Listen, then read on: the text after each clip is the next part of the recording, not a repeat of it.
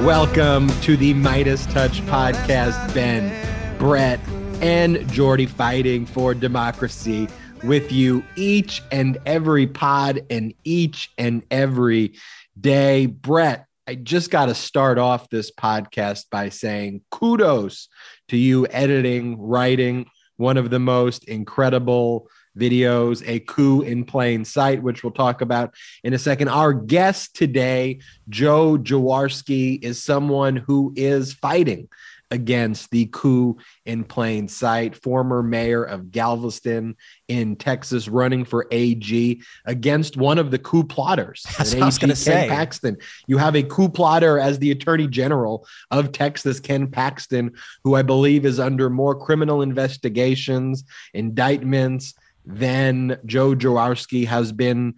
Joe Jaworski is a third-generation trial lawyer. More than the generations he's been a trial lawyer is the amount of investigations criminally Ken Paxton's involved in. But Brett, Joe's granddad was a special prosecutor on Watergate. Yeah, he was Leon Jaworski was the special prosecutor. So prosecuting fascists and prosecuting corruption is in his blood. We're going to talk to him. I want to know what's going on in Texas. So that's why we have him on the pod today. But Brett, A Coup in Plain Sight. Walk us through your creation of this video, the impact the video has had. Tell us about it. I'm really thrilled about this video. If you haven't seen A Coup in Plain Sight, please head on over to our YouTube channel. It's probably the easiest way to watch it. It's also currently our pinned tweet, but it's also like the first video you'll see if you go to our YouTube. And A Coup in Plain Sight breaks down just that, a coup in plain sight. And what I wanted to do was, we've heard all these stories coming out now about January 6th, but not just January 6th itself as a day, but the planning that preceded it and the ongoing coup attempt that's happening right now in state houses across the country. And so I wanted to frame it around January 6th rather than have a video be about January 6th itself. So I would say this video started a few weeks ago at this point. Really put a lot of effort and research into it. We started digging up all these clips I went back to the archives of all the things that were happening in November, December 2020 and early January 2020 prior to January 6th. And so the stuff I kept digging up was just so eye-opening to me because it refreshed my memory of a lot of things that I had previously forgotten, but it also shows you that all these stories right now that are coming out about these alternate electors and all the attempts to take over the electoral process, those were all happening, as we say in the video, in plain sight right before us in November, in December 2020. And the more footage I accrued, the more horrified I got. And so the way this video went was first I had a bunch of footage and I sent the brothers 2 weeks ago. I said, look at all this stuff I found. And I sent it to the brothers and we were trying to figure out the proper framing for it. And at first we discussed a few different ideas. And then I kind of thought, you know what, let's take all of these clips and let's frame the coup in one place. Because what we see right now is all these kind of separate news reporting from the New York Times, from the Washington Post, from CNN, from Politico. We see all these various elements of the coup on their own, but I had never seen them really in an easy digestible format that everybody could just take in at once. So I thought, let's put it in one video. We'll make it a video that's slightly longer than our videos because I don't want to exclude anything that's super important. And so we made a 5-minute short film that really breaks down the intricacies and the plot to overthrow the United States government and instill Donald Trump dictator, and the plot that is still going on right now. And so what I really hope is that, the video now has over 1 million views on Twitter alone. It's got a ton of views on Facebook and YouTube. It had over 1 million views on Twitter in the first 12 hours. And I think the video actually broke Twitter's algorithm because for whatever reason, we haven't had one single view today. So we're expecting that thing to pop up real fast in the next couple hours. Yeah, the view count on Twitter was just broken today. Everyone who's posted videos today is just stuck on 0. But the point of these videos are, though, digital is an extremely important medium out there. And so, as we all saw with 2016 and the efforts that foreign nations went to corrupt our election process, we all understand what happened with Cambridge Analytica and the way they utilize Facebook and Twitter to spread disinformation. And we've all seen it throughout this pandemic. pandemic, the way disinformation is able to be spread through social media. So in my opinion, we need to be using these digital spaces for good, to send out positive information, to fight back these conspiracies and these just the craziness with the truth. And I think these videos deliver that truth in a way that everybody can understand. And so it's really, at the end of the day now, up to people like you listening to take the content that we post there, the digital stuff, and share it with a friend, share it with family members. And, Jordy, you made a funny comment when we were making the video. You reminded me of a viral video that went around when we were in high school about 9/11. Yes. And I'm not sure if you listening to this podcast remember, but there was this just complete disinfo campaign with this video called Loose Change. And it was it was a piece that basically said 9/11 was fake, 9/11 was an inside job, and that the planes never went into the towers. And this video, I remember being spread so rapidly around our high schools and people digesting it and believing every single word of it. And I think that was just a precursor to what we see today with the Project Veritases and with all these foreign networks that are trying to spread disinfo. So, I think we have to understand that these videos can be incredibly powerful if used for evil. So we need to fight back with the truth, and we need to get the truth out there, because 2022, the midterms this year, are really going to be about preserving our democracy, fighting off the corruption of the GQP, and that starts with us being activated and having the knowledge and having the tools to share with others what is actually happening in this country in plain sight. I love a good Brett rant to start the podcast. But Brett, I know I was doing like a goofy clap earlier, but I really wanted to tell you this. I put this right up there, a coup in plain sight, this video that you made, this short 5-minute film, right up there with Trump the Snake and sort of our more upper echelon videos that you've done in the past. And just seeing the work that you did behind the scenes to make this happen, the endless hours that you spent editing this, distilling it, so you present the truth and the facts and you lay them out in plain sight, man. Kudos, man. Thank you for doing that. And look, digital is just one pillar of what we do at Midas Touch. In addition to operating incredibly successful social media accounts that get billions and billions of impressions. I stopped counting the impressions because it's in the billions, and counting it isn't even like something that I could even keep up with at this point. But the digital is one part of the strategy to empower you with those tools. But where we also pride ourselves is getting these digital ads into the field. We launched 2 different advertisements that were on Fox News this weekend, one with Ted Cruz, using his own words to basically make it clear that January 6th was indeed a terrorist attack against our nation.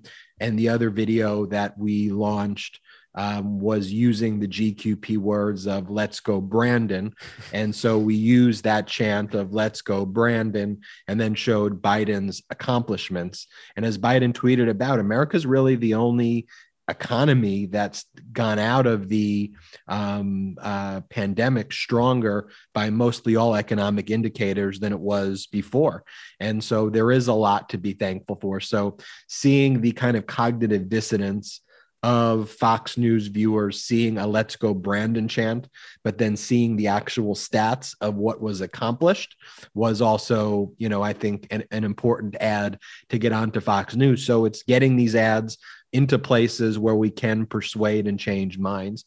And then it's also activating you, the Midas Mighty, you, the listeners, to be active in politics. When we run text message campaigns to get people to vote, like in the general election, we got millions and millions of people to send text message. Well, millions and millions of people receive text messages.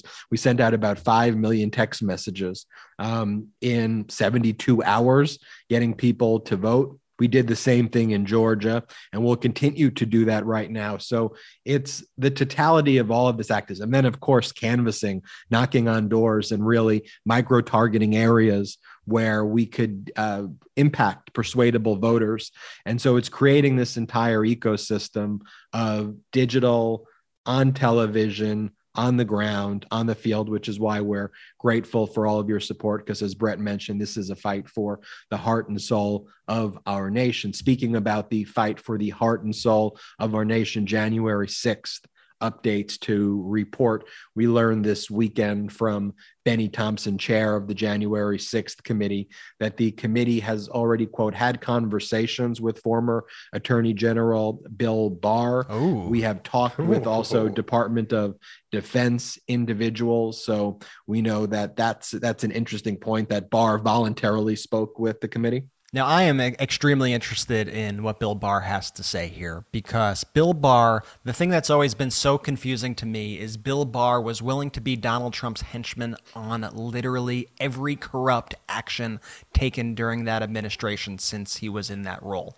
However, he knew, I believe, that he knew damn well what Trump had planned for the election and for January 6th, which is why he got the hell out of that position before all that was going down. So I think he is A, an extremely untrustworthy person, B, an extremely corrupt person, but C, I believe that he does have very important information, and I hope that he is spilling it all to the January 6th committee, because if anybody knows Trump's plan, he will know it. And by the way, it's bombshell stories like this which caused me to keep delaying the release of the A Coup in Plain Sight video, right? Because every time I thought that this video was done, there'd be a new bombshell story that was released that I was like, well, this has to be included in the piece. We need to talk about the fact that Trump had an executive order ready for his signature to have the military declare martial law and seize the voting machines. That is an important part of this.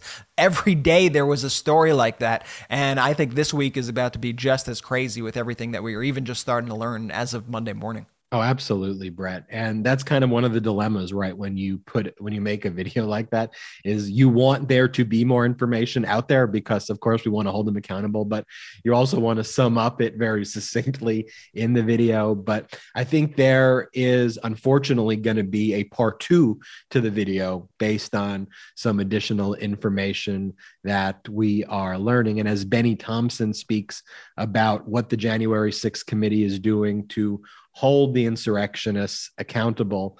On the other hand, you have Newt Gingrich, former Speaker of the House and current total douchebag. Is that what he's going by now? He just leans in, just such a phony, truly the height of what is wrong with politics is embodied in Newt Gingrich, just a total hypocrite, phony, fraud. I could go on and on and on with more descriptions. His name's fucking Newt, man. But his fucking play Newt. what Newt Gingrich said on one of the morning shows this weekend. You're going to have a Republican majority in the House and a Republican majority in the Senate.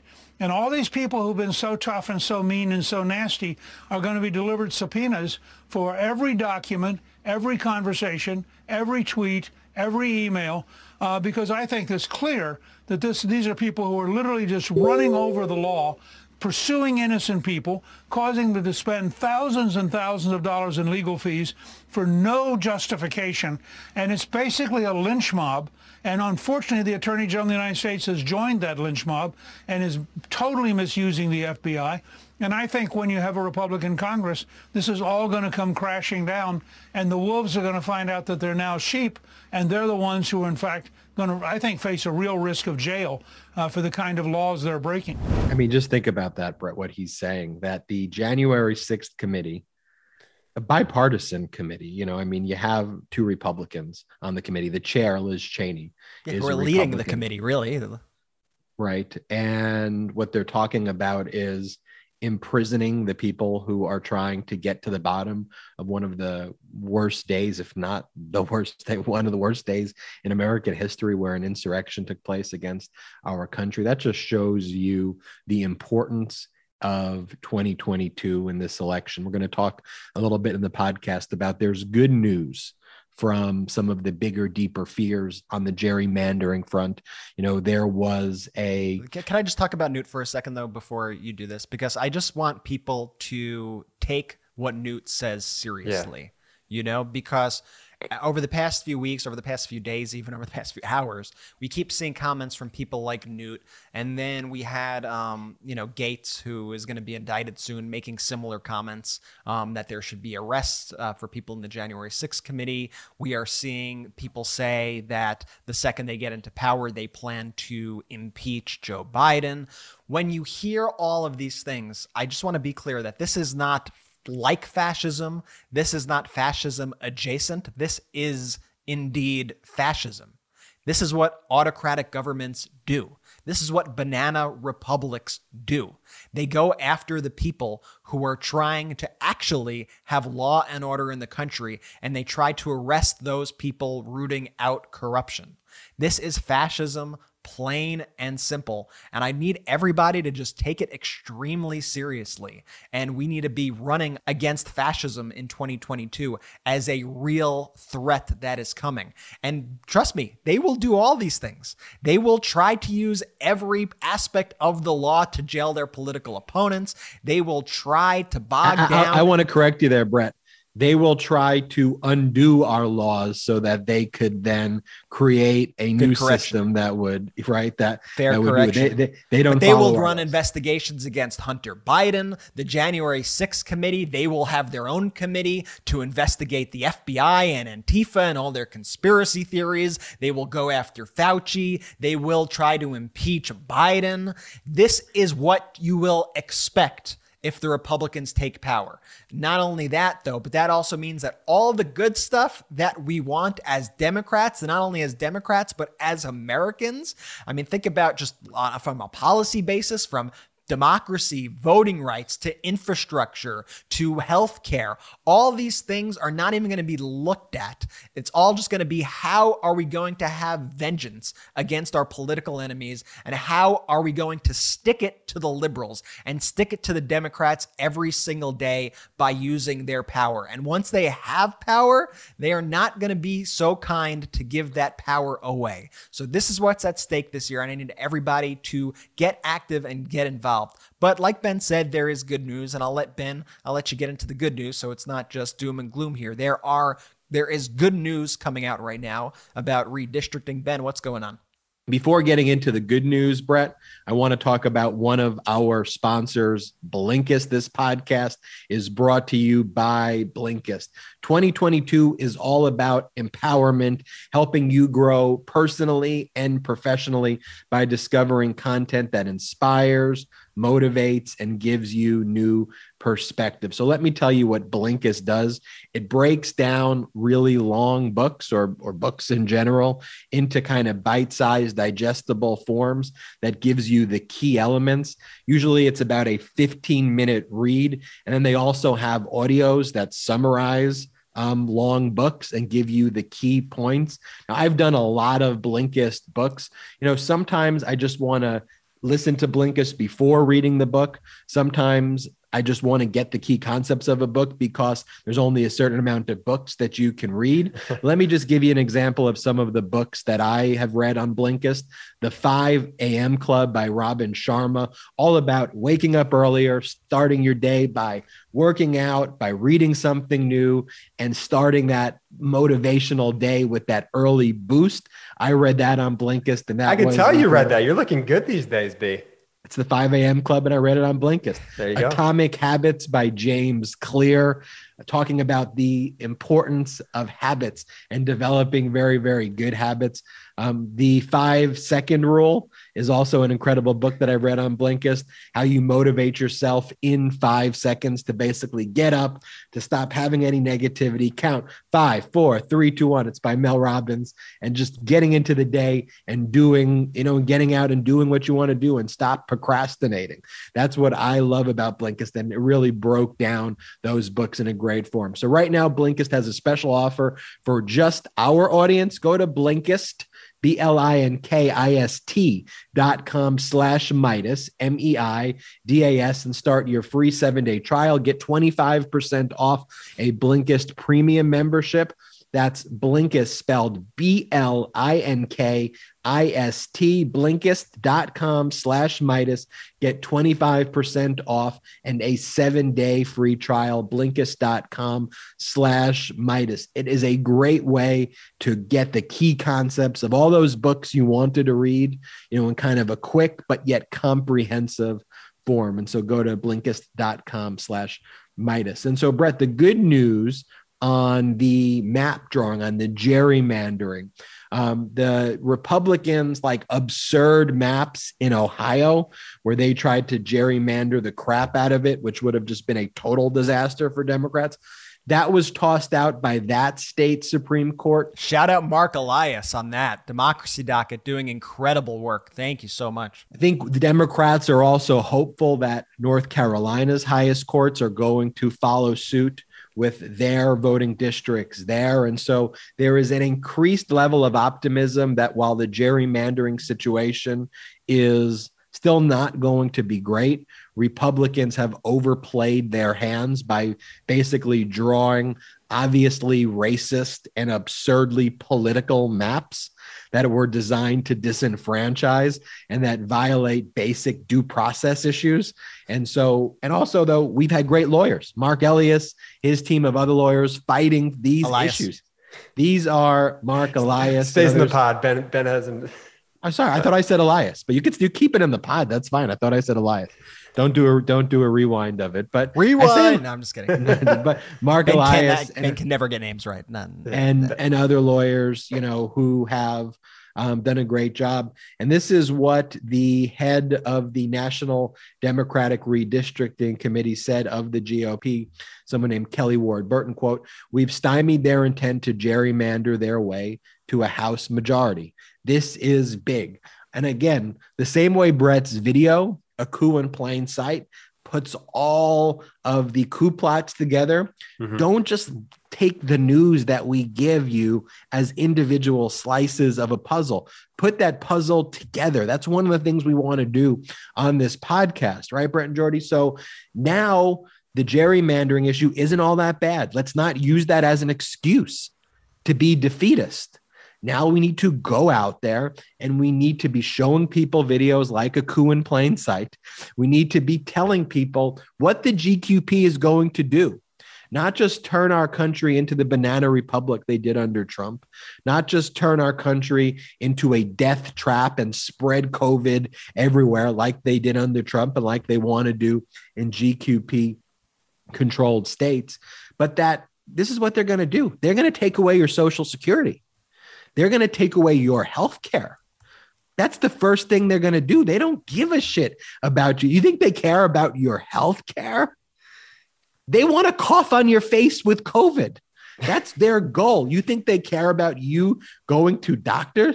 I mean, you have prominent GQP people saying that food is not a basic right. Like you eating is not a basic right. Like these people are going to take away all of those things that you rely on because that's what we rely on governments for. And by the way, the things that they are going to run on as their issues are their weakest points. And I want everybody to realize that as well. Like they are going to run on schools and they are going to frame it as a school choice issue. What school choice means, this is the decoding of the Republican phrases. What school choice means is we are going to defund public schools and give vouchers to private schools. So remember that. Whenever you hear school choice, it means they want to defund public schools. They're also trying to And not only just defund school, Brett, you can say ban books, right? They're going to ban books. They want to ban books. Literally, in Texas, they are trying to ban the teaching of Dr. Martin Luther King Jr. because they say it may offend the sensibilities of students. So they are literally trying to ban books, ban American history. Ron DeSantis, there's a bill that's being run through the Florida legislature right now, which wants to ban the speaking about LGBTQ issues and anything related to gay rights. This is radical shit.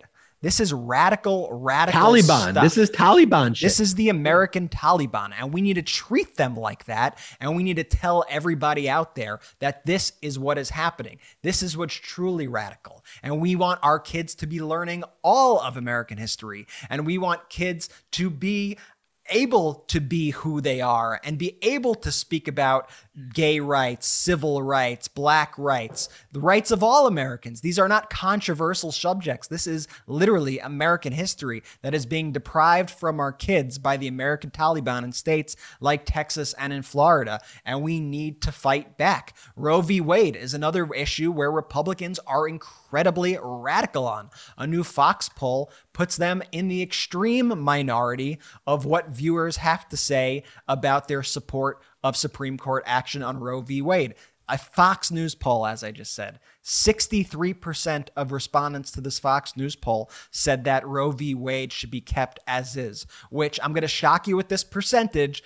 31% of people, the 31 number, 31% want the Supreme Court to overturn Roe v. Wade. So remember, Democratic issues are incredibly popular and they're supported by most of the people. So what we cannot do is let that 31% of Americans who don't stand for what this country stands for have minority rule over the rest of us here. And we need to be showing our power. And that starts with us showing up at the polls and telling them we're not going to take your shit. This is America. America is inclusive. America is a place that cares about all people, that cares about women's rights, that cares about women's rights to get an abortion, cares about LGBTQ rights, cares about black rights, cares about civil rights, wants our kid to learn about Dr. Martin Luther King Jr. That's what America stands for, and we need to make that known in November, and that starts with you getting the word out now. The framing as the GQP of American Taliban is so perfect. Yeah, and they want to talk about, CRT and made-up issues. How about school censorship? How about censoring our kids, there is not letting them nothing speak? Conservative about any of the issues that we've just spoken about. Yeah, I think you frame them as an American Taliban. You frame the GQP and the GOP as a hate movement. That's what we need to start talking about them as. They're not a political party. They are a hate movement, and America cannot be overtaken by the GQP hate movement. And they are certainly not the silent majority. The silent majority, Brett, in that poll is the 63% of people who support a woman and childbearing person's right to choose. That's the silent majority. The GQP, this hate movement, is the loud, obnoxious, zombie-like, radicalized minority of people in the country who are out there literally banging their chest, out there screaming, cursing, spitting on you, throwing cups of hot coffee and Jamba Juice or Robex Jamba Juice at people. That's the radicalized, crazy shit that these people are, Jordy. No, did you see the one video? I know we don't have it on our outline today, but the one video of the woman who went to like a school board meeting and said that she was going to show up to school on Monday with her loaded gun if the school kept their mask policy in place. Yeah. I mean, these are lunatics. Play that clip. Play that clip of the woman, bro. No mask mandates. My children will not come to school on Monday with a mask on. All right? That's not happening. And I will bring every single gun loaded and ready to, I will call every... That's 3 minutes. You've gone past your time. It's a policy. Thank you. Mm-hmm. I'll see y'all on Monday.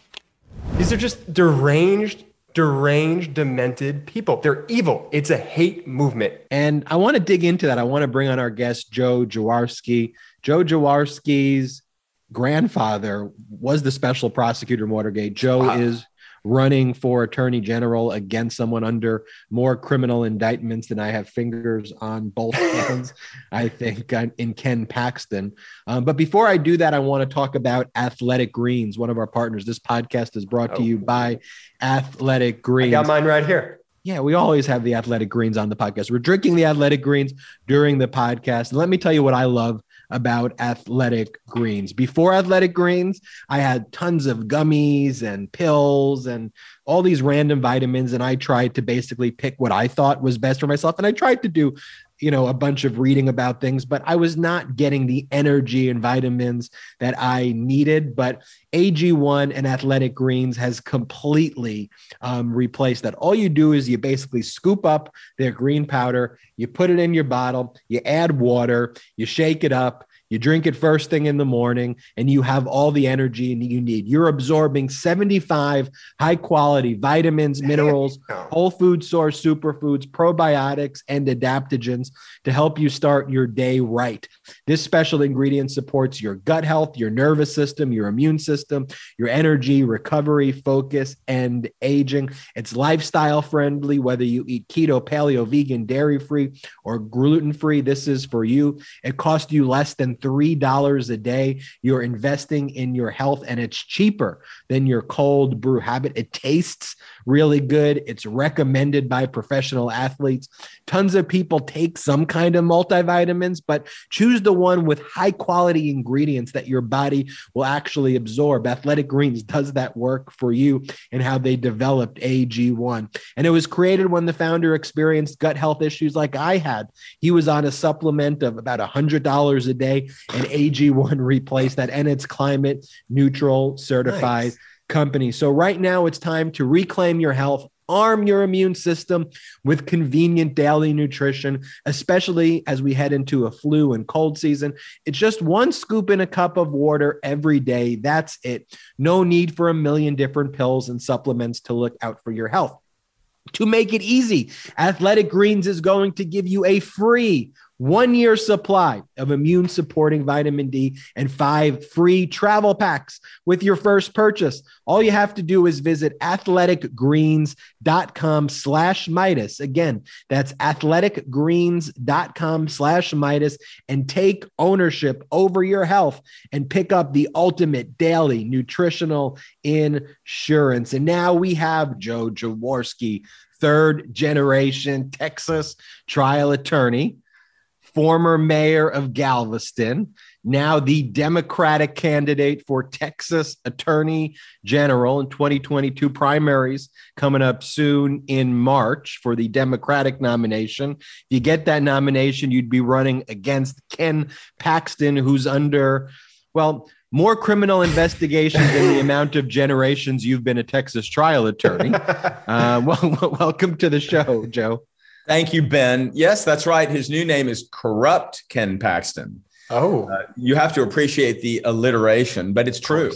And so going to the Corrupt Ken Paxton, what I really liked, one of the things we do at Midas Touch is we make lots of digital videos. We just released one the other night called A Coup in Plain Sight, which we've been talking about earlier in the podcast. But you're a digital marketing maven yourself. I got to play this ad and I want you to comment on it. It's called Juxtaposition, and it uses like Lego figures, which compare you to your would-be Republican opponent for AG. Can we play this clip, Brett? In Texas, politics can be confusing, so let's keep things simple. Let's say this is Texas Attorney General, Republican Ken Paxton. What's going on? And this is Texas law enforcement, a group Ken Paxton is very familiar with. Hey, fellas. Because he's been indicted on 3 state felonies. 3. Whoa. And this is the FBI. Oh. They're investigating Ken Paxton for abusing his office to benefit a wealthy donor. Hey, look, it's my friend with money. And this is Democrat Joe Jaworski. He's running against Ken Paxton to be Texas's new Attorney General. He's never been indicted for anything or investigated by the FBI because, he's a good person. Also, Joe's grandfather was Leon Jaworski, the special prosecutor who investigated Nixon and forced him to resign. Pretty good. Fighting corruption is in Joe Jaworski's DNA, while being corrupt is in Ken Paxton's. Yeah, I know the drill. Elect Joe Jaworski for Texas Attorney General to replace the Republican making a mockery of Texas's top law enforcement office.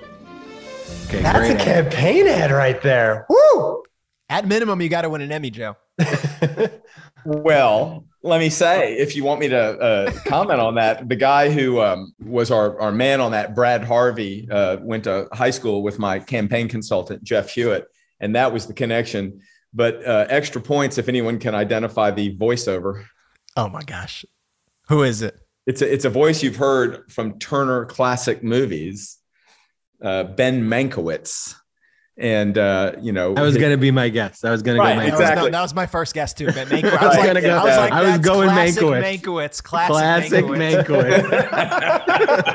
And so anyway, they've never done political ads before. They've done ads that have won awards on the Super Bowl that have been played during the Super Bowl. So we decided to get them involved in politics, and they've done a second one that is completely different. And then they did a third one that is reminiscent of the first one.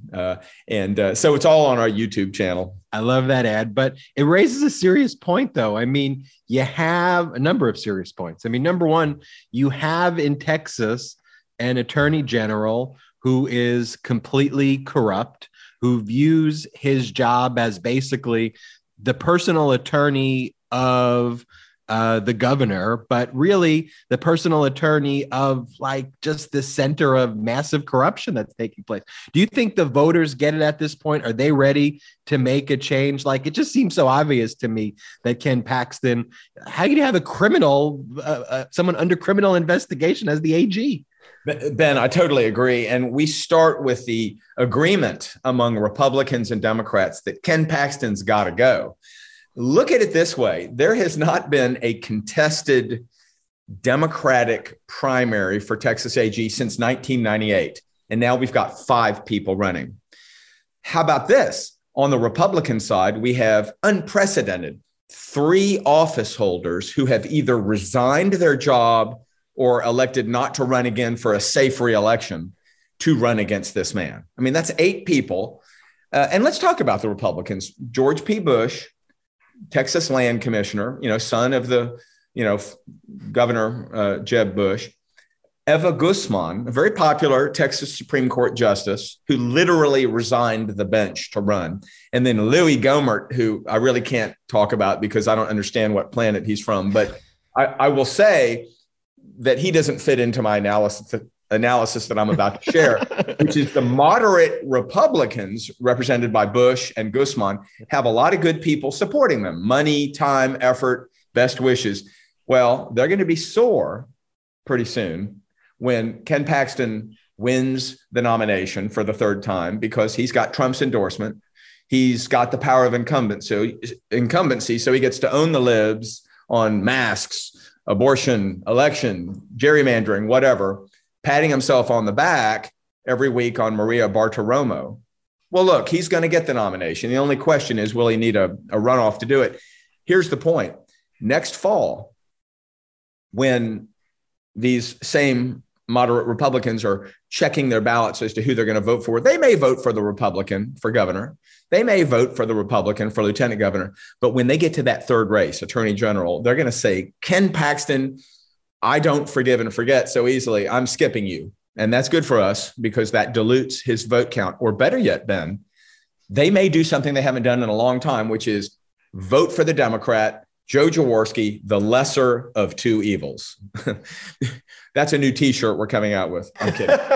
But you see, that's how people think on these votes. And well, they should. So I think, yes, the answer to your question is people are ready to turn him out. It's time. And let's look at some of those issues that you mentioned, masks, abortion, elections, for example. Let's start with SB 8, which is a bounty hunter law still in effect in Texas. As Attorney General, let's just say, SB 8 is still on the books. What would you do as Attorney General, knowing that law is on the books? I mean, and here's the thing too, that we see, as we celebrate and recognize the importance of abortion rights with Roe v. Wade, and the Supreme Court's arguments in Dobbs versus Mississippi, which also threatens to overturn Roe v. Wade, people's support of abortion healthcare rights.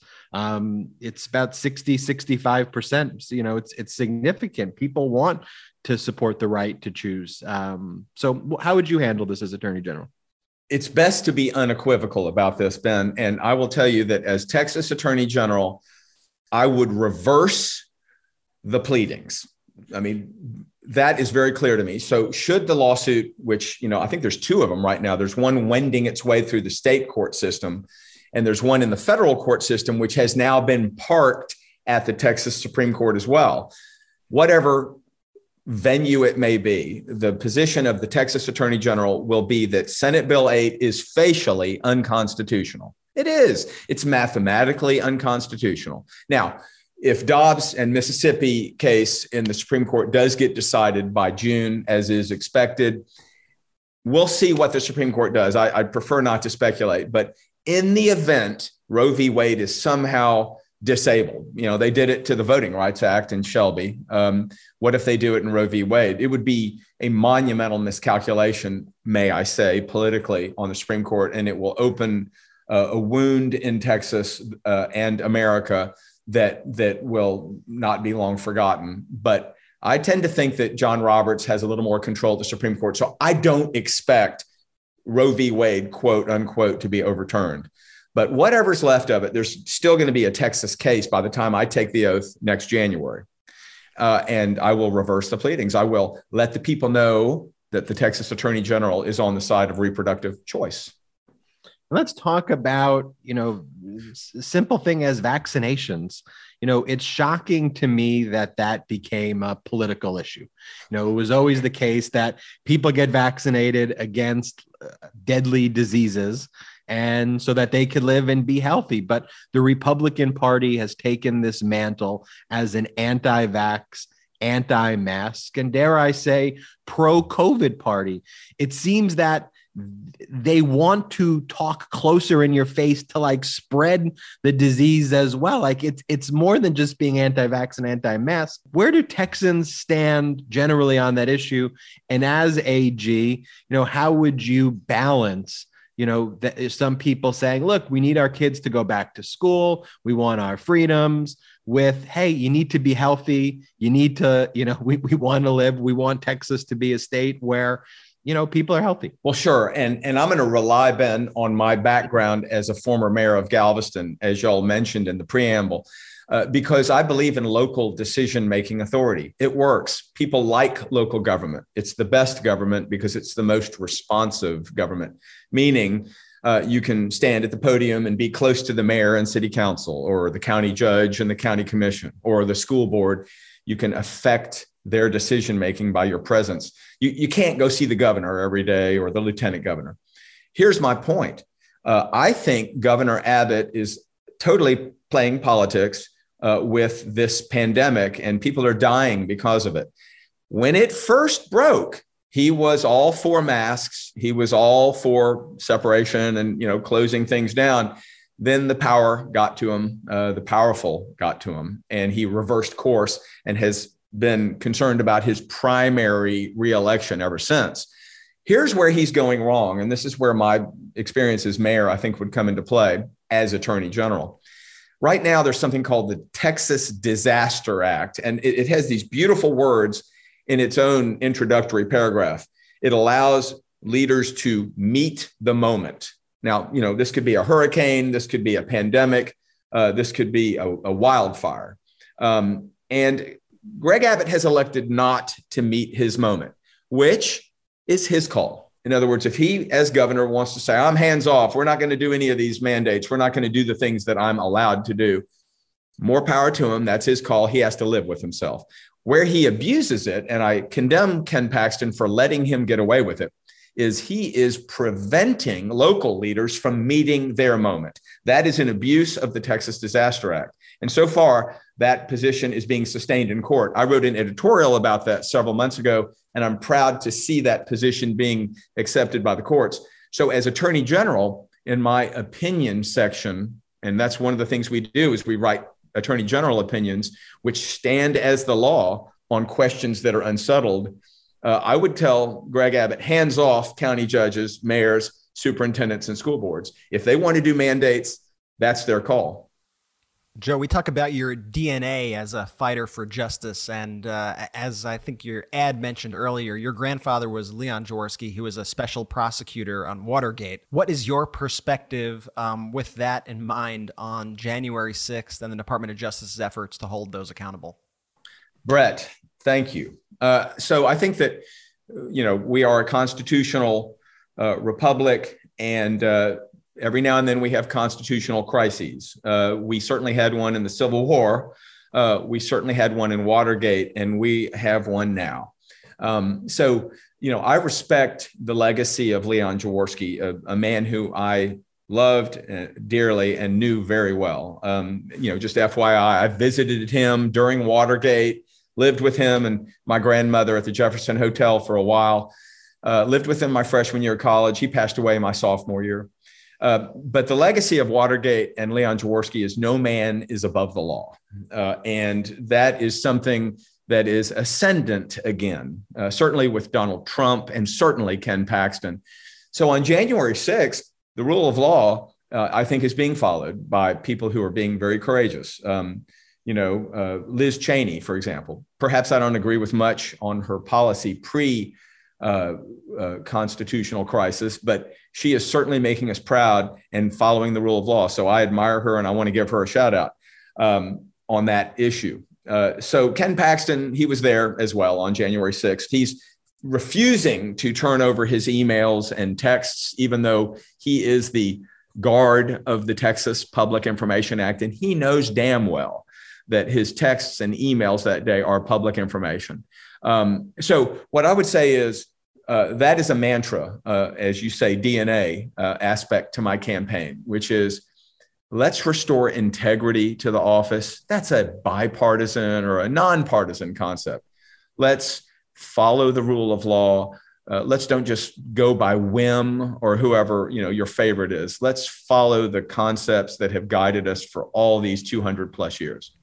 And speaking of your would-be opponent, Ken Paxton, and those records that he refuses to release, this past Friday, Paxton was given 4 business days to turn over the communications related to his trip to the Capitol on January 6th. What do you make of his refusal to not turn over these documents? And what do you make of Paxton's involvement in January 6th? What should people know about Paxton's relationship to January 6th, just in general, I guess? Sure. I mean, it's par for the course. I expected that he would simply resist it because he's resisted everything else. He is weak and malleable. This is why Donald Trump picked him. So I think things people need to know, Brett, is when Donald Trump was circling the corner of summer 2020 before the November election, which, by the way, dates the time I decided to run for this office, July 2020. You recall Trump was already saying, oh, it's going to be a cheat. And if I lose, it'll be because they stole it. So he knew the polling was not going in his favor because of his pathetic handling of the pandemic and so many other things. And, he fired his campaign manager. You remember the big brawny guy. So he knew he was going down. And so he just needed someone to be the fall guy for it. So when obviously November came and went, they realized the numbers didn't go their way. There was some gadfly, who went to Harvard and got a law degree, who drafted the legal memo that they were trying to sell around to the South. And all the attorneys general in the South just said, I don't want to have anything to do with that. Ken Paxton said, I'll do it because he's weak and malleable and ambitious, or whatever word you want to use. His own Solicitor General, Brett, Kyle Hawkins, was like, I'm not signing that. And he was gone within 30 days. So Ken Paxton proudly put his name on probably the masterpiece of frivolous pleadings, for the last decade or century. And of course, it was laughed out of court within 4 days. However, that didn't stop him during that 96-hour period from, doing one of those co-emails with Trump's campaign, all shoulders to the wheel. This man is saving democracy. He raised $170,000 in 48 hours in small dollar donations across the nation. So, there's a lot of people that want that. But I maintain, Brett, that the good people who follow the rule of law, who have done with the foolishness, outnumber them. One of the craziest things in just speaking about all this and the video we released, The Coup in Plain Sight, is that all of the corruption is happening in plain sight. They're broadcasting everything that they want to do on podcasts, on TV networks. And recently we had AG Paxton literally go on Steve Bannon's podcast. If that doesn't just speak to corruption in and of itself, the fact that he went on to Steve Bannon's podcast and he said the quiet part out loud. He said, "We're done in Texas if anybody can vote." By this November, if we don't get this changed, I think it's very likely we lose. We could lose 5 members of the Texas Supreme Court who are up. We could lose my position. We could lose governor. It's just a matter of whether it's this time, the next time, and the next time, we're done in Texas if anybody can vote. What do you make of his honesty, I guess you want to call it? And how do you plan to protect voting rights right now? It's a hot button issue. Everybody's very concerned about it. Sure. So believe them when they say who they are, is the mantra. And remind people, we have the technology, we have this podcast, we have, social media. We can run these things like the Lincoln Project has done so well over and over and turn voters out. On the question of elections, I agree with you. Ken Paxton is the problem. He's so proud of his voter fraud unit, which, by the way, has burst into flames because the enabling statute that he has been relying on for so long to threaten people of color, better don't make a mistake when you vote because we may put you in jail. And he's done this several times, has been ruled unconstitutional by the all Republican High Court of Criminal Appeals in Texas. So he can't believe his poor luck that his, kinsmen and women have ruled against him. But there's no appeal from it, you see, because it's the highest court in Texas on the matter of criminal law.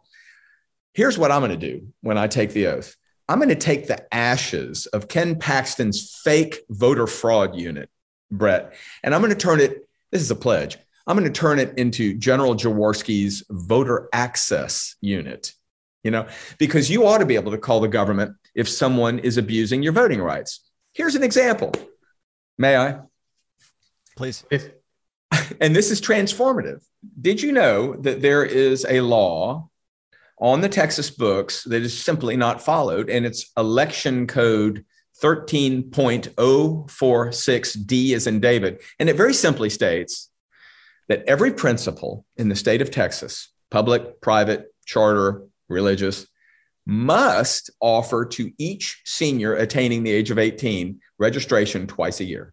Now, you can't make them register, but you know how kids are. They'll do it if you just offer it. Well, they don't do it in some schools. In fact, they don't do it in most schools. I will be the attorney general who sends a letter every August, and I'll probably do one in January after I take the oath. Dear principal, this is your attorney general speaking, Joe Jaworski. Please do confirm receipt of this letter and let us know the 2 dates this school year that you're going to be offering registration to the 18-year-olders, and we'll be there to celebrate. Guys, can you imagine if Texas were to register every 18-year-old? Yeah. Oh, and it's game the law. Changer. Yeah. And yes, I'll send a letter with the beautiful gold embossed AG letterhead. And I think there's like 1,700 principals. We'll buy 1,700 stamps, 1,700 envelopes, and 1,700 letters. I'll sign them myself, in fact. And can you imagine if we can stoke the same civic zeal at age 18 when it comes time to vote as they exhibit 2 years earlier when it's time to get the driver's license?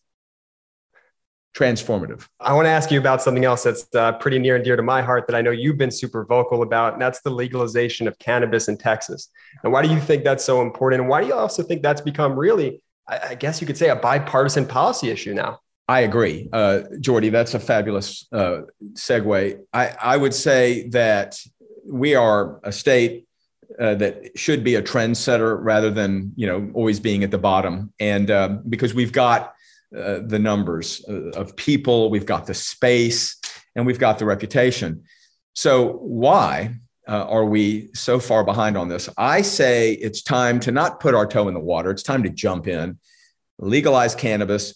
And there's several reasons. One, for revenue and jobs. I mean, we are never going to have an income tax in this state, and I don't even want to go there. But we are property tax weary. And so I think that cannabis, if we tax it at the moderate Colorado rate, we will generate, and this is a conservative number, $1.1 billion every legislature. We meet twice a year. That's a lot of money. And let me just put a footnote on there. Let's do gaming as well while we're at it. I mean, again, just bring the money. People do it all the time. They just travel out of state. 30,000 jobs. And Jordy, I'm not even talking about construction jobs. I mean, permanent industry jobs at the dispensaries, growing. A second is we have a lot of veterans here, lots of Air Force bases and military bases, and just people move here because we are a large populated state. PTSD, cancer patients, chronic pain, finally, if we legalize cannabis, we offer an alternative to pills, and we fight a winning war against opioid addiction. Yes. But here's the real reason. I think the Texas Attorney General should be high behind this and literally be the first witness in the 2023 legislature. And it's this: social and criminal justice reform. Guys, how much longer is Texas going to burden and incarcerate young adults? And let's be fair, typically young adults of color, for possessing a flower that grows out of the ground, so that we can incarcerate them in private prisons so that shareholders can make a profit on their imprisonment. That sounds horrible to me. And here's the best part. And this will warm the hearts of those who think the Democrats have had their messaging upside down. If we remove this wasteful, petty prosecution from the books, we fund the police. Look, we save $300 million a year so police and prosecutors can fight real crime instead of wasting their time on this burdensome, law, which has failed. And so we can go after real crime, gun crime, cartel crime, domestic abuse, human trafficking, and incarcerate the sort of people that would storm the Capitol on January 6th. No, that's beautiful right there. And I think you hit the nail on the head with both the medical uses for it and just eliminating the unnecessary incarceration of Black and brown people really all across the U.S. It's just, it's insane over such a flower, as you say. Flower. And people always ask the follow-up, which is very true. And this, of course, means restorative justice. Those that are in prison just for possession should immediately be released on the passage of this law. And even better, those that have a record with that petty prosecution on it should, by operation of law, have it expunged. Absolutely. I love that so much. And now I'm going to pivot here. The brothers have no idea I'm asking this question. Frankly, I didn't know I was going to ask it until you brought this person up earlier in the interview, and that's George P. Bush. I don't know your relationship with him, but have you ever met a bigger clown than George P. Bush? And I ask that because the way that you've interacted with your family, third generation of just being so pro-democracy, you would never, at least from what I understand about you, turn on your family the way George P. Bush bent the knee to Donald Trump. It is embarrassing. And I would recommend that he explore his options in the private sector. That will embolden him and make him his own man. Look, he may be a great guy to be with, but I think that people do things in pursuit of public life that is not natural. And that was one of them. His family, by all measure, has done a notable job in public service in America, some better than worse. But I will tell you, one of the it's not really a laugh line, but it's a comment I make, is that, I remember when Ann Richards was governor and I graduated law school in 1991, I actually met her at the grocery store during her term as governor. Just a completely wonderful human being, gave me 10 minutes of her time, governor of Texas, in the produce section at Fresh Plus. And I thought that was a promise made to me. Jordy, this is a progressive state, a modern, state. You'll be a lawyer soon and it'll all be fine. And then it's just gone downhill ever since. And the laugh line I always say is, and here we are left in, 2022, wistfully thinking about how reasonable George W. Bush was on the matter of immigration. That's it. That's what we get. But I will say, H.W. Bush, George Bush, Jeb Bush. They're all people who've been elected and they were leaders and they had good days and bad days. But this deal where it's like he's throwing them all under the bus because Donald Trump is, the ringleader, sickens me. And I hate to say that. And I hope that and I'm sorry for him, but when he loses his primary and he's no longer general land office commissioner, because he's not going to be, since he didn't sign up to run again, he'll have a chance to explore and maybe he'll come back, Yeah. That really depends on the Republican Party coming back. George P. Bush is really symptomatic of the problem with the Republican Party. You have to bend the knee to Donald Trump. If you're not a radical extremist like Ken Paxton, it's very hard, if not impossible, to get elected in what the current Republican Party is. And I think we need to start calling it what it is, because Americans aren't on the side of radical extremism like these right wingers like Ken Paxton. I say this all the time. Like, a lot of my ideals, Joe, line up with progressive ideas, liberal ideas, but I think I'm a far more conservative person because I believe in conserving our democratic institutions than any of these Republicans. I don't think they deserve to be called conservative anymore. And I think we should stop ceding the ground as Democrats to say they're conservative. We should just call them radical extremists, terrorists, and just call it for what it is. And we're more conservative, even though we have progressive liberal views from time to time. What do you think about that? I could not agree more. And I'm so glad to hear you say that. Keep saying that. For example, we've just talked about local decision-making authority. That is a conservative principle. So let's separate our terms, as you're suggesting. Progressives can be conservative. Those are not mutually exclusive. So, I'm a former mayor. I had coffee with my constituents. I paid for the coffee because I had some money left over in my campaign account. And we talked about things. You can affect your local government. It's called federalism. And yet here we have Greg Abbott and Dan Patrick and Ken Paxton, looking up to DC and saying, hands off states' rights. But when they look downstream, it's no, you're doing it wrong. You're going to do as we say, counties, cities, and school boards. Totally inconsistent. It's not conservative in the slightest. And then there's the wasteful spending of money on addressing the immigration crisis because it's really their primary reelection crisis. Let's be fair. They're wasting money on this wall that doesn't exist. They're spending money sending these poor National Guardsmen and DPS troopers down there just to sort of sit and look tough on the border.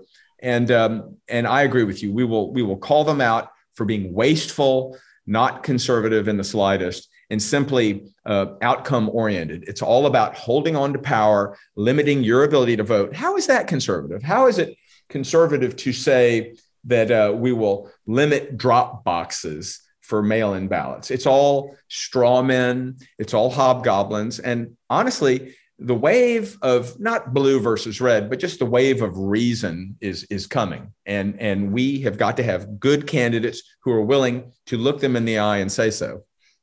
Well, Joe, you gave us the title of our episode there. The wave of reason is coming. I love that. Thank you so much for joining us on the podcast. Joe Jaworski, running for AG in Texas. We hope you come back on the Midas Touch podcast. Be my honor to. Thank you, gentlemen. Great interview with Joe Jaworski. We'll be following his campaign. I really loved, one of the reasons I wanted him on the podcast is I saw that ad and I was like, I just got to meet the candidate who did that ad. It was such that to me is how you engage people.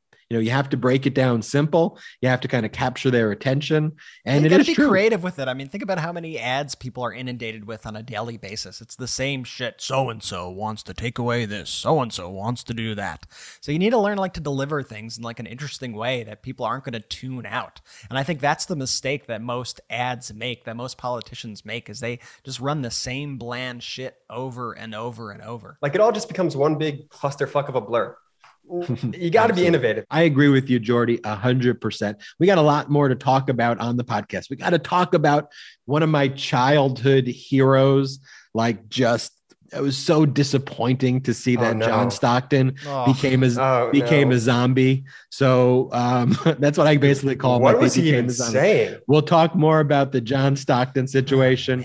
I want to talk, though, about, and related to that, studies coming out showing how masks, get this, work, and they work in schools, and that we shouldn't make schools petri dishes for children to become vectors of a disease and spread it to their parents and grandparents and kill people. That should not be a shocking concept. We'll talk about another zombie leader, Don Jr.'s video, and a lot more to talk about on the Midas Touch podcast. We'll probably talk about Trump's SPAC and this ridiculous interview with Devin. You never know where the Midas Touch podcast is going to go. We could go anywhere, Who knows? Go anywhere, Brett. But first, tell us about one of our great sponsors. I got to tell you guys about Magic Spoon, who's one of my favorite sponsors. It's the new year. A Magic Spoon is perfect for meeting your goals, whether it's eating healthier or saving more time in your morning routine. Magic Spoon works great for me in both those things because making these videos, doing these podcasts, figuring out all of our future canvassing efforts, all of our election targets, all of this stuff. It takes a lot of time. So I really need to find meals that help me get through the day and remain healthy at the same time with quick meals. Growing up, cereal was always one of my favorite parts of being a kid, but I had to give it up. Love cereal growing up. All the cereals, like all the time. But then you had to realize, like, oh, this stuff really isn't good for you. Like, you can't be having it all of the time. But, you know, especially now, like, we're all trying to eat better and healthy breakfast, though. You realize at a certain point, it doesn't have to be boring because Magic Spoon has all those amazing flavors that we loved as a kid, but without all the bad stuff. And it's also like the other day, I was like super hungry and it was like 10 o'clock at night. I'm like, what am I going to do? Like have like a chocolate bar? Like what am I? And my wife said, we have some Magic Spoon. And they had the fruity kind of the Magic Spoon. And it was like the best thing to have before bed. It was satisfying. And I knew that I was being healthy while I was eating it. Let me just tell you the nutritional facts because the numbers don't lie. 0 grams of sugar, 13 to 14 grams of protein, and only 4 net grams of carbs in each serving, only 140 calories a serving. And it's keto friendly. It's gluten free. It's grain free. It's soy free. And it's low carb. And you could build your own box. So they have all these available flavors. You could build your own custom bundle with cocoa, fruity, frosted, peanut butter, blueberry, cinnamon, cookies and cream, and maple waffle. Maple waffle has become my new favorite. I finally got a hold of the Magic Spoon maple waffle cereal, and I cannot recommend it enough. Go to magicspoon.com/Midas to grab a custom bundle of cereal and start your new year off right. And be sure to use our promo code Midas at checkout to save $5 off your order. Magic Spoon is so confident in their product, it's backed with a 100% happiness guarantee. So if you don't like it for any reason whatsoever, they'll refund your money, no questions asked. Remember to get your next delicious bowl of guilt-free cereal at magicspoon.com/Midas. That's MEIDAS, and use that code Midas to save $5 off. Thank you so much to Magic Spoon for sponsoring this episode and for helping me go to bed satisfied and healthy. And so we got to talk about John Stockton. For those who don't know, he was on the Utah Jazz. He was a point guard. I love John Stockton growing up. He was on the dream team. It would be Stockton and Malone, right? That would be him and See, I know sports, Jordy. You know 90s sports. Hold up, Ben. Stop for 1 second. Brett, who played last night? What was the football game that happened last night? Jordy, I know that the Rams. No. You know sports. What was the football game that happened last night? Arguably one of the greatest football games that actually ever played. The Rams-Bucks game? I watched I saw the games last night. No. For those listening on Tuesday with the podcast drop, it's Monday right now when we're recording. The Bills-Chiefs game? Which I give Brett credit, Jordy. We don't watch the NFL until Kaepernick is playing again in the NFL. Facts. That is the answer. Okay, that was the correct answer. But the answer was you didn't give that answer. Rams, Bucks, Bills, Chiefs. Those are the games that were last night. But I actually did watch those games last night. But I do know my 90s sports much better than I do any sports. Let me break down the John Stockton situation. Whenever one of my childhood heroes, becomes like a GQP or it turns out they were a GQP, I'm like, the zombies got him, like not another zombie. It's like a zombie apocalypse movie. And so John Stockton became a zombie. John Stockton went to Gonzaga University in college. And so he would go to the McCarthy Athletic Center. It's where the Gonzaga team plays their basketball games. He's a season ticket holder. And it turns out that Stockton is an anti-masker. And because he was a very visible alumnus at Gonzaga, people started to complain that he wasn't wearing a mask, and they would see him there. And so they wrote to the athletic director saying, you got to get the guy to wear a mask. The athletic director reaches out to Stockton, tells Stockton, look, you got to wear a mask. You come to the game. Stockton goes, absolutely not. I'm not going to be wearing any mask. So the athletic director, mind you, Stockton's number 12 jersey hangs from the banner in the south-facing rafters at the McCarthy Athletic Center. Did you know I knew this much about John Stockton? Or maybe it's just a well-researched Your Stockton knowledge is through the roof. And so the athletic director told Stockton, you're banned. Your season tickets are suspended, despite that you're in the Gonzaga Hall of Fame, because we take this seriously. Good on them. And we care about an educational institution, about having others wear masks. And then Stockton gave this interview to one of the local papers, the Spokesman Review. And this is what he said. And he disclaimer, major misinformation alert about to happen. And I won't give the quotes. Because I won't even say what his disinfo said. But basically what he claimed is that hundreds of athletes passed away from the vaccine and dropped dead from the vaccine. You would think if even one of this happened, it would be a top story on every huge story, biggest story on the planet, right? and professional athletes. Hundreds of professional athletes in the prime of their career dropped dead because they were vaccinated right on the field, is what Stockton said. What world are these people living in? Their brains are poisoned by the Newsmax, OAN. It really is. And Ben, it's also the internet, and it kind of brings the episode full circle to the beginning. But there are websites that write fake article. I mean, the term fake news, it's used right now as kind of a joke because Trump co-opted it.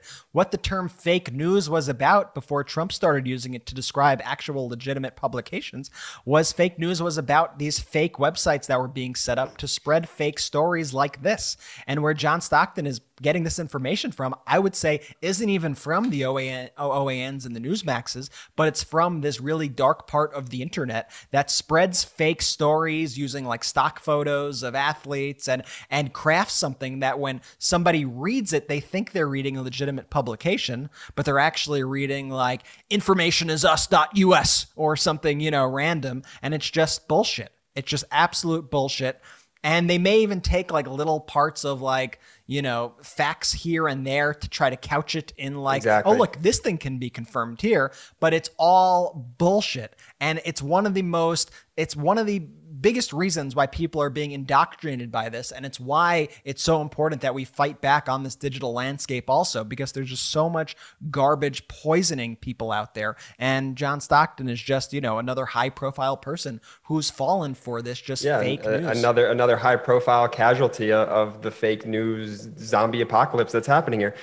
It really is interesting to me because I like to say that we were all like internet 1.0 generation. Like Ben, when you were 10, you didn't have the internet, but when you were 15, you did. Brett, you and I grew up with it our whole life. So we really saw the evolution of the internet and how the internet works. For people Stockton's age, that 59-year-old aged and up, they never grew up with it until they were like 27, 30, like around there. And so they never had an opportunity to sort of delineate fact from fiction online, right?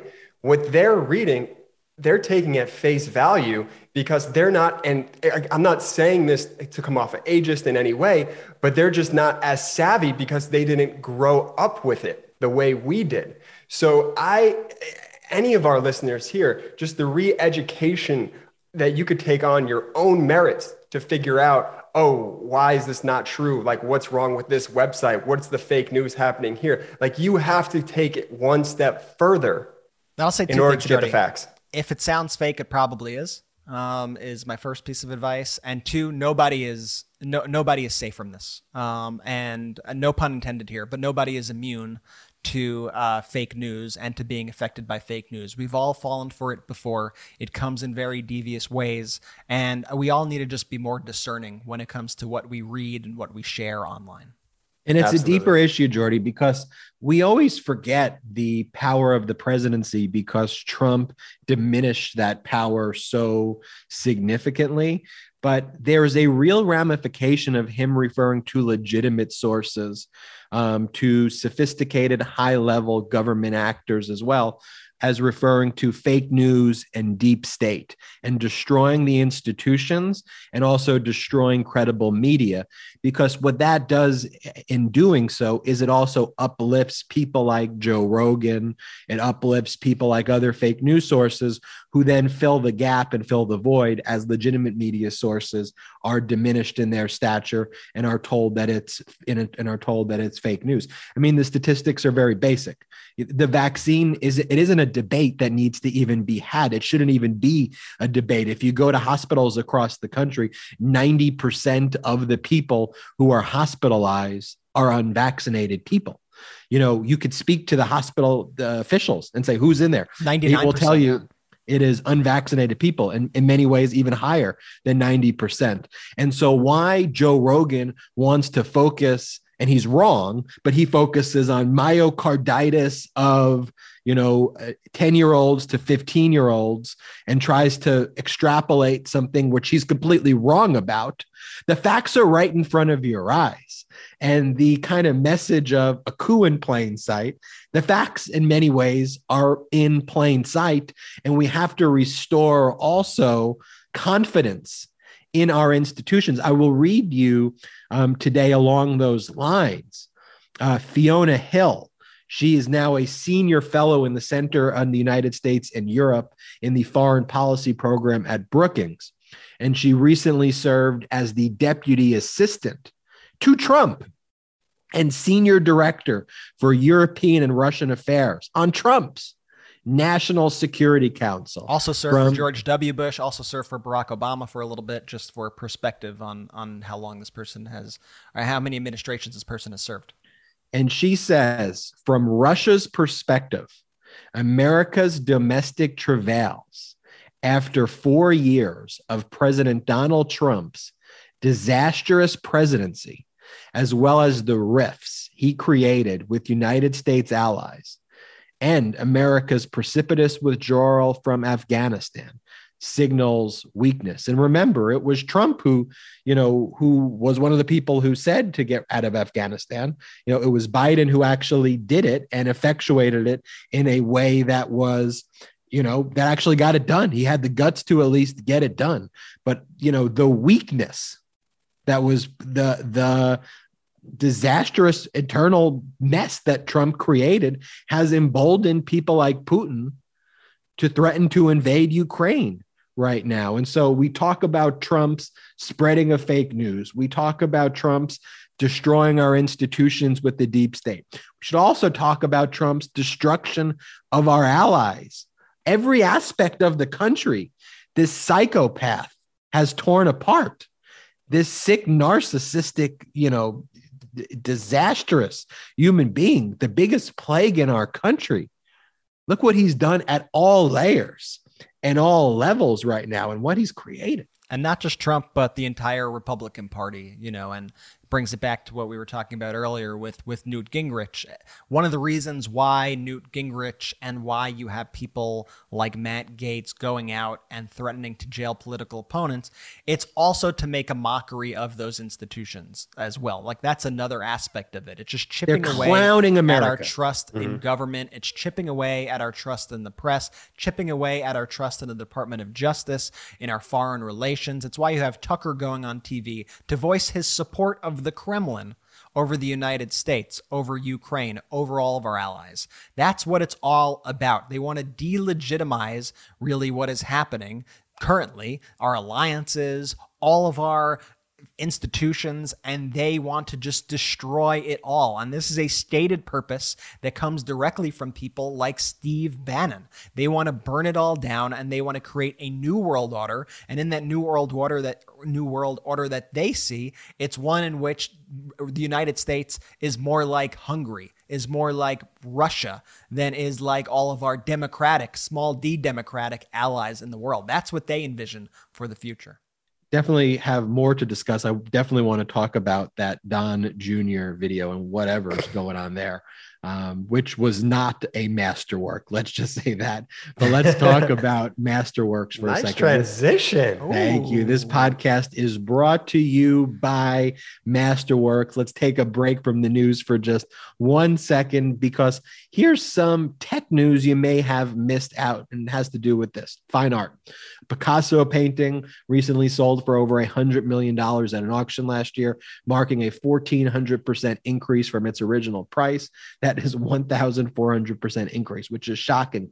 But when you learn that blue chip price appreciation has outpaced the S&P for over 2 decades, and that the Wall Street Journal deemed that the art market was one of the hottest on earth, you can see why it doesn't take a computer scientist to see that blue chip artwork might be one of the smartest investments you can make in 2022. And thanks to Masterworks, now you can invest in blue chip artwork without having a Bezos-sized bank account. They're a fintech unicorn democratizing the art market, enabling you to add fine art to your portfolio without having to be a millionaire. And I'm talking about paintings from Banksy, Basquiat, Picasso. Don't get nipped in the bud by Bitcoin when you could be investing in works by iconic artists like these. Our listeners can receive priority access to their newest offerings. Get started by going to masterworks.art/Midas. That's not .com. Go to masterworks.art/Midas. Again, masterworks.art/Midas. See important disclaimers at masterworks.io/disclaimer. I want to talk now about this Don Jr. video. Can we just play whatever you want to call this? I mean, look, I guess we should rewind just for a quick second. Don Jr. is clearly under a mounting level of stress right now. Rewind again. Everything that the Republicans do is projection. Every single thing that they do is projection. So all of that Hunter Biden stuff is really a projection about Don Jr. and what Don Jr. is dealing with and what Don Jr. is going through. We also learned from the breaking exclusive we had of Michael Cohen, although some news outlets try to report it after, like they got it. Like Cohen said it on the Midas Touch podcast first. I noticed this. Yeah, what was that? That Don Jr. was going to be the first one that Trump said he would throw under the bus. He told that to Michael Cohen in any criminal investigation, that Don Jr. was going to take the fall for the whole family. That was breaking news from Midas. I saw some other news outlets report it as fresh news, not giving Midas credit, but whatever. The news is out there. That's what I care about. Not the first time that it's happened, by the way. We've had other guests who've come on here, and then we've seen them on, I'm not going to call out the other network, CNN, who would have the same guest on like 2 days after they were on the Midas Touch podcast, and they would say, you recently made some statements on a show about whatever. Could you repeat those statements here? And then they cover it as their own story. Anyway, again, I don't think about stuff the most important thing is that the news gets out there. So Don Jr. does these videos, and he like brands them Don Jr. on the video. Like he gives them like the label, the way like Midas, we label like our videos. He like has Don Jr. And so when you watch this video, here's what I want you to think about. He recorded this video in the state of mind that you're going to see him in. And then after recording it, he or his team, I assume there's a team also, because I don't think Don Jr. He's not putting a logo on himself. So the team thought it was a great idea. Let's release this video. Brett, play the video. Because, can't put Joe Biden in the same room as someone. He might let one rip. Guys, Joe Biden is what stands between us and a nuclear-capable China. Joe Biden is the guy they're going to call at 3 a.m. if there's a serious crisis with Russia.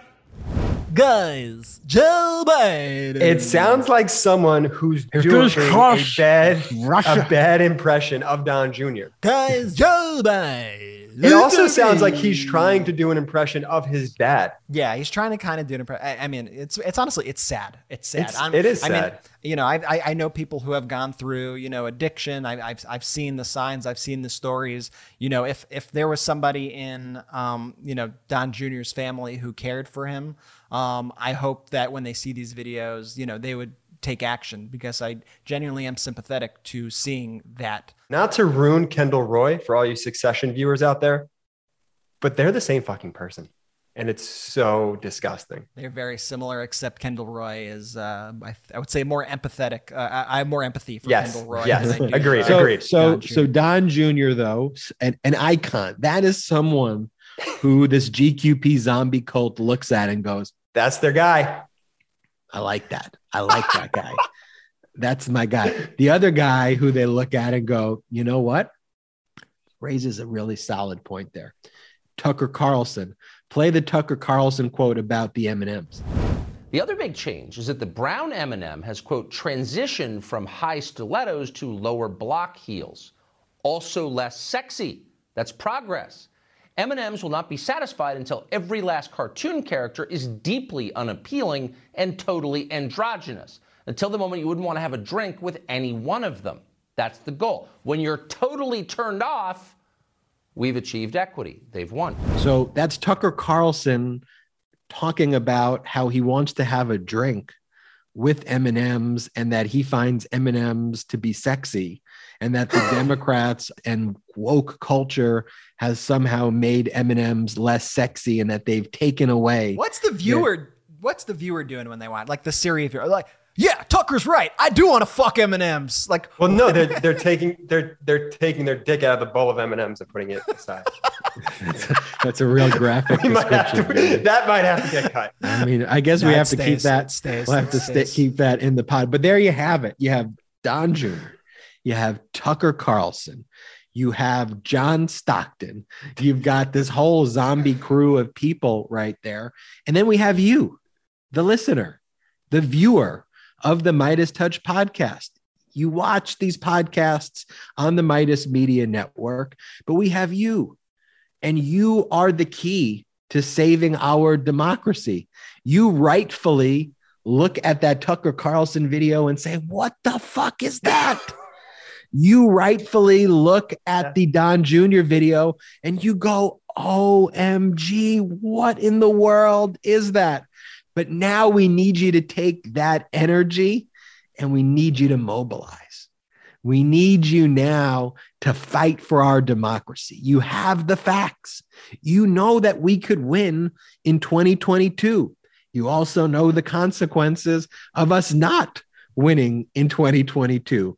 Real, legitimate, authentic politicians who care about our democracy. The GQP wants to prosecute criminally for investigating the causes of an insurrection against our government.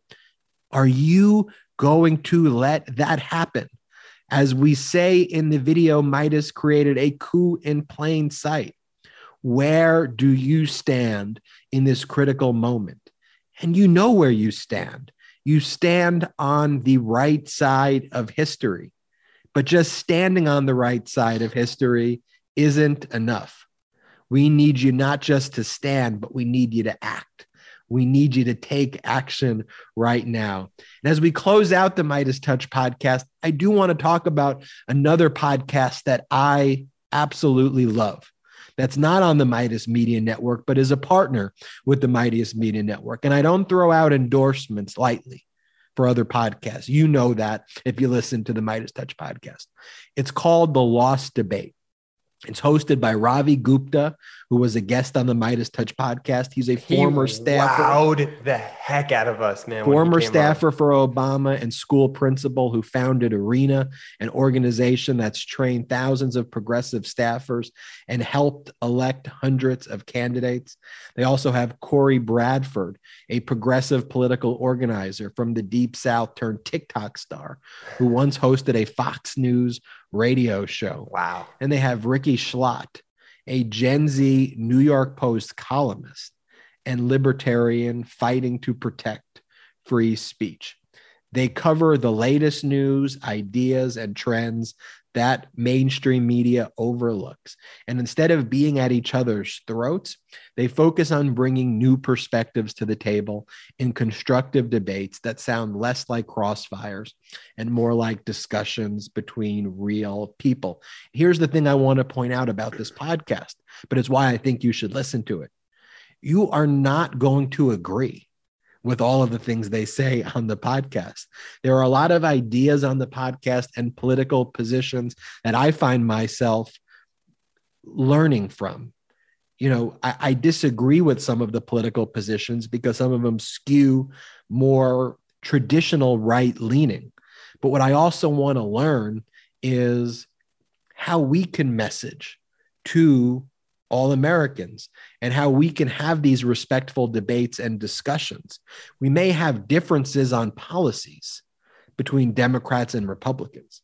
What we should all share is our love of our democracy. Yeah, it's important to get out of our bubbles, right? Like you need to step out of your bubbles. You have to step out of your comfort zone to really get a full perspective as to what is going on. And that's what I love about The Lost Debate. And it's not only a podcast, but it's also a YouTube show. The same way you watch our show on YouTube, you can watch it on YouTube. And if you want to actually escape your media bubble and engage in good faith with ideas from across the political spectrum, I highly recommend check out The Lost Debate. Just really, really good. And I think it will inform you in a way that is much needed going into these midterm elections. Like you will be armed with all the talking points. You'll be armed with it from just an intellectual debating point of view from the people who know this stuff best. The Lost Debate. Check it out. Anywhere you get podcasts, check it out on YouTube. Going back where we started this podcast, Brett's video, A Coup in Plain Sight. Watch it, learn from it, share it, send it to your friends. Post it on your Facebook, post it on your Instagram, email it to your friends, DM it to your friends. It is a learning tool for you to utilize. Special thanks to we got to talk about the Midas Mighty meetup this weekend. Oh yeah. Okay, we can't end the show without doing a huge shout out. So Ben and myself this weekend had the privilege of meeting up with some of the Midas Mighty out here in Los Angeles. This wasn't like cool. Don't be upset if you're in Los Angeles and didn't get to see us this time. It wasn't like an official Midas meetup. We didn't announce it to the public really beforehand, but we got to meet some incredible members of the Midas Mighty, grab dinner with them. I want to give a huge shout out to Aaron, Zoe, Jerry, Jules, and Mel, who we had the privilege of meeting. And when you meet people in person, it's just like, just the coolest people. We're talking about all these crazy people on the other side, the most normal people, like funny, personable, passionate, really care about this stuff. We had just so many fun conversations, so much to talk about. And it was like I knew them when I met them because of all of our interactions with them on social media. So like this movement, man, it's awesome when you actually see it on the ground and you meet people face to face. I promised I'd give a shout out to some of the Midas Mini, their kids when I was with them. So shout out to Victoria, shout out to Logan, shout out to Abby. And I just want to thank all your support. And if you want to do a Midas meetup on your own, you don't have to inform us or anything. You could just say, hey, I know a crew of people who are like-minded in their, passion for democracy and want to see this country move better. Consider getting lunch if you live in Chicago, consider getting lunch in Chicago. If you live in Texas, consider getting coffee in Texas. Consider talking and figuring out ways that you could help mobilize voters, that you could help register voters. This is all a decentralized movement that you can really have power of, and you could use this network of pro-democracy voices that you see online to make great relationships that actually shift the political winds in our favor, and you'll meet really cool people along the way like we did. So I just wanted to say it was a really special moment, really awesome. We posted some pictures online and we've been showing them to all the viewers on here. Just so amazing. I'm so grateful for everybody's support. Special thanks to our sponsors, Blinkist. Use that code Midas. Masterworks.art. Use that code Midas. Magic Spoon. Use that code Midas. Athletic Greens. Use that code Midas. It's usually /Midas at the end of the URLs. Usually /Midas at the end of the URLs, or as I like to call them, URLs. And check out The Lost Debate. Thank you to all of you, the Midas Mighty. You make this movement possible. We owe it all to you. Brett, Jordy, always great to get to see you every day, get to work with you. And we'll see you next time on the Midas Touch podcast. Subscribe to the Midas Touch YouTube channel. Shout out to the Midas Mighty!